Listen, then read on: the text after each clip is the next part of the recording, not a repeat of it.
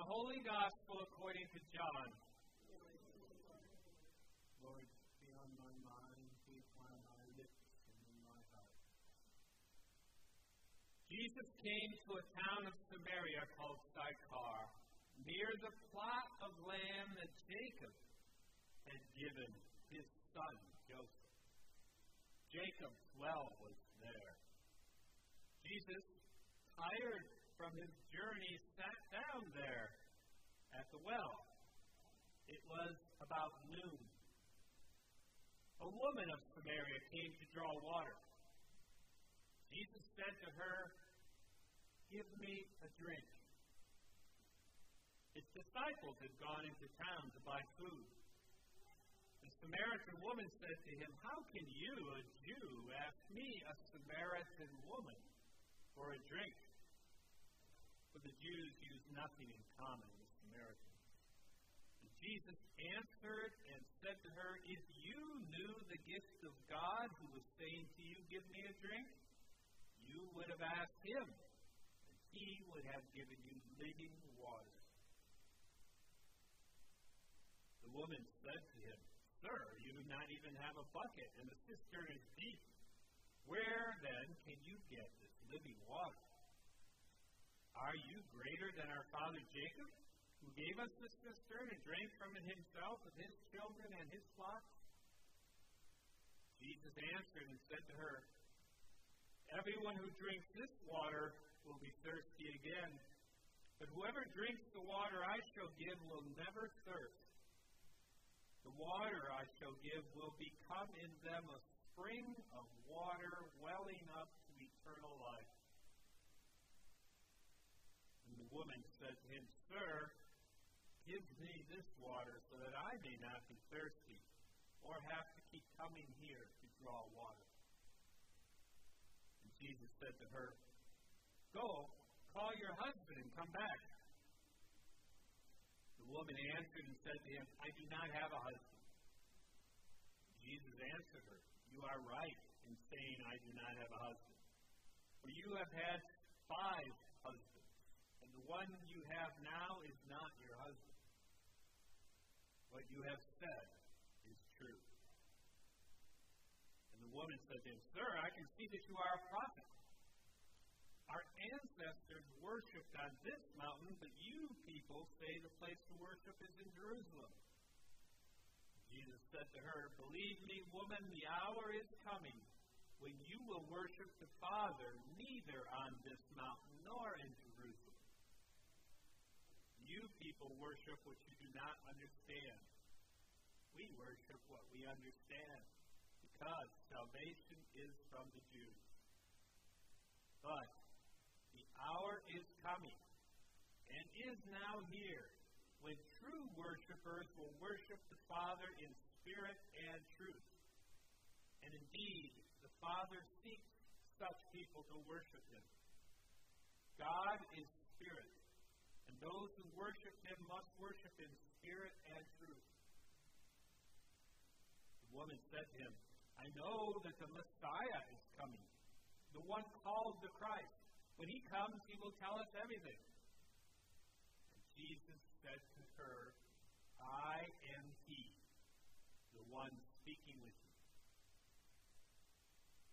At that moment his disciples returned and were amazed that he was talking with a woman.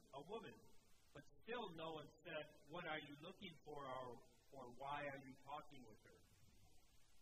The woman left her water jar and went to the town and said to the people, "Come and see a man who told me everything I have done. Could he possibly be the Christ?" They went out of the town and came to him. Meanwhile, the disciples urged him, "Rabbi, eat." But he said to them, "I have food to eat of which you do not know." And so the disciples said to one another, "Could someone have brought him something to eat?" And Jesus said to them, "My food is to do the will of the one who sent me and to finish his work. Do you not say, 'In 4 months the harvest will be here'? I tell you, look up and see, the fields ripe for the harvest. The reaper is already receiving payment and gathering crops for eternal life, so that the sower and reaper can rejoice together. For here the saying is verified that one sows, another reaps. I sent you to reap what you have not worked for. Others have done the work, and you are sharing the fruits of their work. Many of the Samaritans of that town began to believe in him because of the word of the woman who testified. He told me everything I have done. And when the Samaritans came to him, they invited him to stay with them. And he stayed there 2 days. Many more began to believe in him because of his word. And they said to the woman, we no longer believe because of your word, but we have heard for ourselves, and we know that this is truly the Savior of the world. The Gospel of the Lord.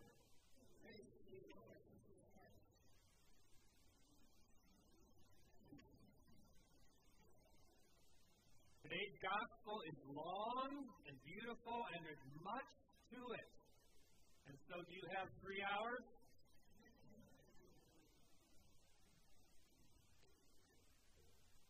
It's really about 3 things, I think. Number 1, it's about prayer.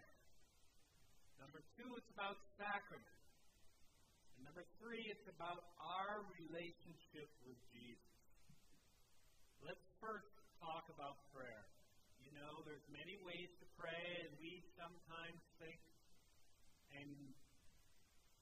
things like the Our Father, the Hail Mary, the prayers we learned when we were young, are good prayers, don't get me wrong. But there's so many more other ways to pray, and we're called to pray in many ways. Today, Jesus and this woman sit down together, he's sitting anyway, and they have a conversation, like 2 people would. Right? We are called to pray to Jesus like a person, just from our heart, the things that are going on in our lives, the things that we feel. And that's an important way to pray. Also, Jesus talks to us. In prayer, we listen to God.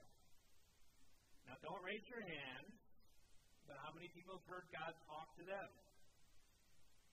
God really wants to. I said, don't raise your hand. God really wants to talk to us. And sometimes it's a different way for each of us. But the more we pray, the more we tune in to hear God's voice. But another way we hear God's voice that's very important to mention is through Scripture. When we pray the Scripture, the words can come alive. And certain parts have certain significance that jump out at us. Things about our life become enlightened by the Scripture passages. And that's one of the common ways Jesus talks to us. And so, prayer is an essential way to grow in our relationship with Jesus, to be more and more aware of who He is and what He wants from us and how we're called to live. Right? This woman grew in her understanding of who Jesus was, from sir to prophet to Messiah. And then at the end of the gospel, with the other people from Samaria, the Savior of the world. And she became to know Jesus because of her prayer, her conversation with Jesus. And the other Samaritans came to know Jesus. This is powerful. Not by her word only, but because of Jesus' word. Right? We all hear about Jesus. We come into this world, people teach us. And if our faith is only what other people have told us, that's okay, but we still can hear it directly from Jesus. And he wants us to know and believe and follow him because we have encountered him. And that happens in our prayer life. And so prayer is an essential part of the Christian life. And like that journey of the people in the desert, and they were thirsty, and they interceded, they complained. That's a form of prayer. And Moses struck the rock, and God answered their prayer and satisfied their need to sustain them in their journey. That's the image. Christ is the rock. But our prayer life is essential.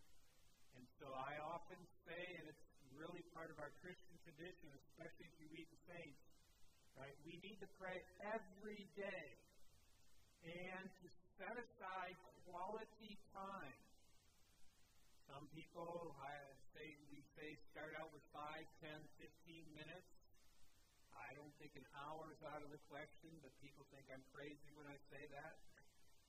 But to set aside sacred time every day to have a conversation with the Lord, speak to him, and to let him speak to us. You know, you've heard of tithing, right? And we always think tithing is only about money. But tithing is giving our first fruits to God, and we tithe our time also. And to get up every morning if you're a morning person, or every evening or at noon, and tithe some time. Set aside some of our best time, our sacred time for the Lord. That's an essential part of how we grow as Christians. This gospel is also about sacraments. Jesus says that the time is coming, and in fact is here now, because he's present, when you will no longer worship God on the mountain the Samaritans did, or the mountains where the Jews did, Jerusalem, but you will worship in spirit and truth.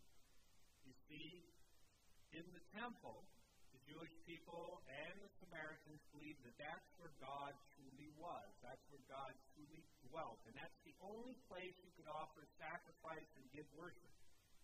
And so they would have pilgrimages there and come there at least 4 times a year. But Jesus is the temple, right? No longer is worship exclusive to any one place. It is throughout all space and time. Jesus is truly establishing a new way to worship. And in chapter 6, he's going to tell us, unless you eat the flesh of the Son of Man and drink his blood, you have no life within you. And at the Last Supper in the Synoptics, he says, do this in memory of me. The new form of worship in spirit and truth. We receive the Holy Spirit through Jesus, who is the way, the truth, and the life, is through the sacraments. Baptism, where we receive that Spirit, that living water initially, but then in Eucharist, where it's renewed. And we truly receive the Holy Spirit. The love of God is poured into our hearts through the sacraments. And it's in our prayer life that we allow that Holy Spirit to transform us. And so, essential to the life of the Christian is prayer and sacrament. Baptism, Eucharist, confirmation, and reconciliation. And thirdly, this gospel passage is about our relationship with Jesus. You see, I spoke earlier of talking to Jesus like a person. And Jesus is meant to be our friend, our companion, our mentor, our guide, our shepherd. But I have often said it, Jesus is also our spouse. This scene at a well is reminiscent of the Old Testament when the forefathers met their spouses at a well. Isaac, Jacob, Moses all met their spouses at the well, Jacob's well. And when Jesus says, go bring your husband. She says, I've had 5. And Jesus says, yes. And the one you're with is not your husband either. Jesus is the 7th. 7th is the perfect number. The woman has no name. She really represents the church. And Christ marries his bride, the church. That's how God relates to us. See, we left God. God initially formed a covenant with us. Matrimony, a covenant. And when we left, he still hungered and thirsted for us. And so he comes in Jesus Christ from heaven to earth. That's how much he wants to be with us. And then in this scene, a Jew man with a woman Gentile, a woman Samaritan, and a sinner, because she came at noon, shows the extent to how much God wants to be with every one of us, saint or sinner. And he pledges himself and gives himself to us, and like matrimony, the two become one. God dwells in us, and we dwell in God, and that union strengthens us, transforms us, and gives us eternal life because we are now members of his body. The temple is no longer Christ, but we, the church, his people. And in this Eucharist, we receive Christ truly, body, soul, and spirit, and divinity.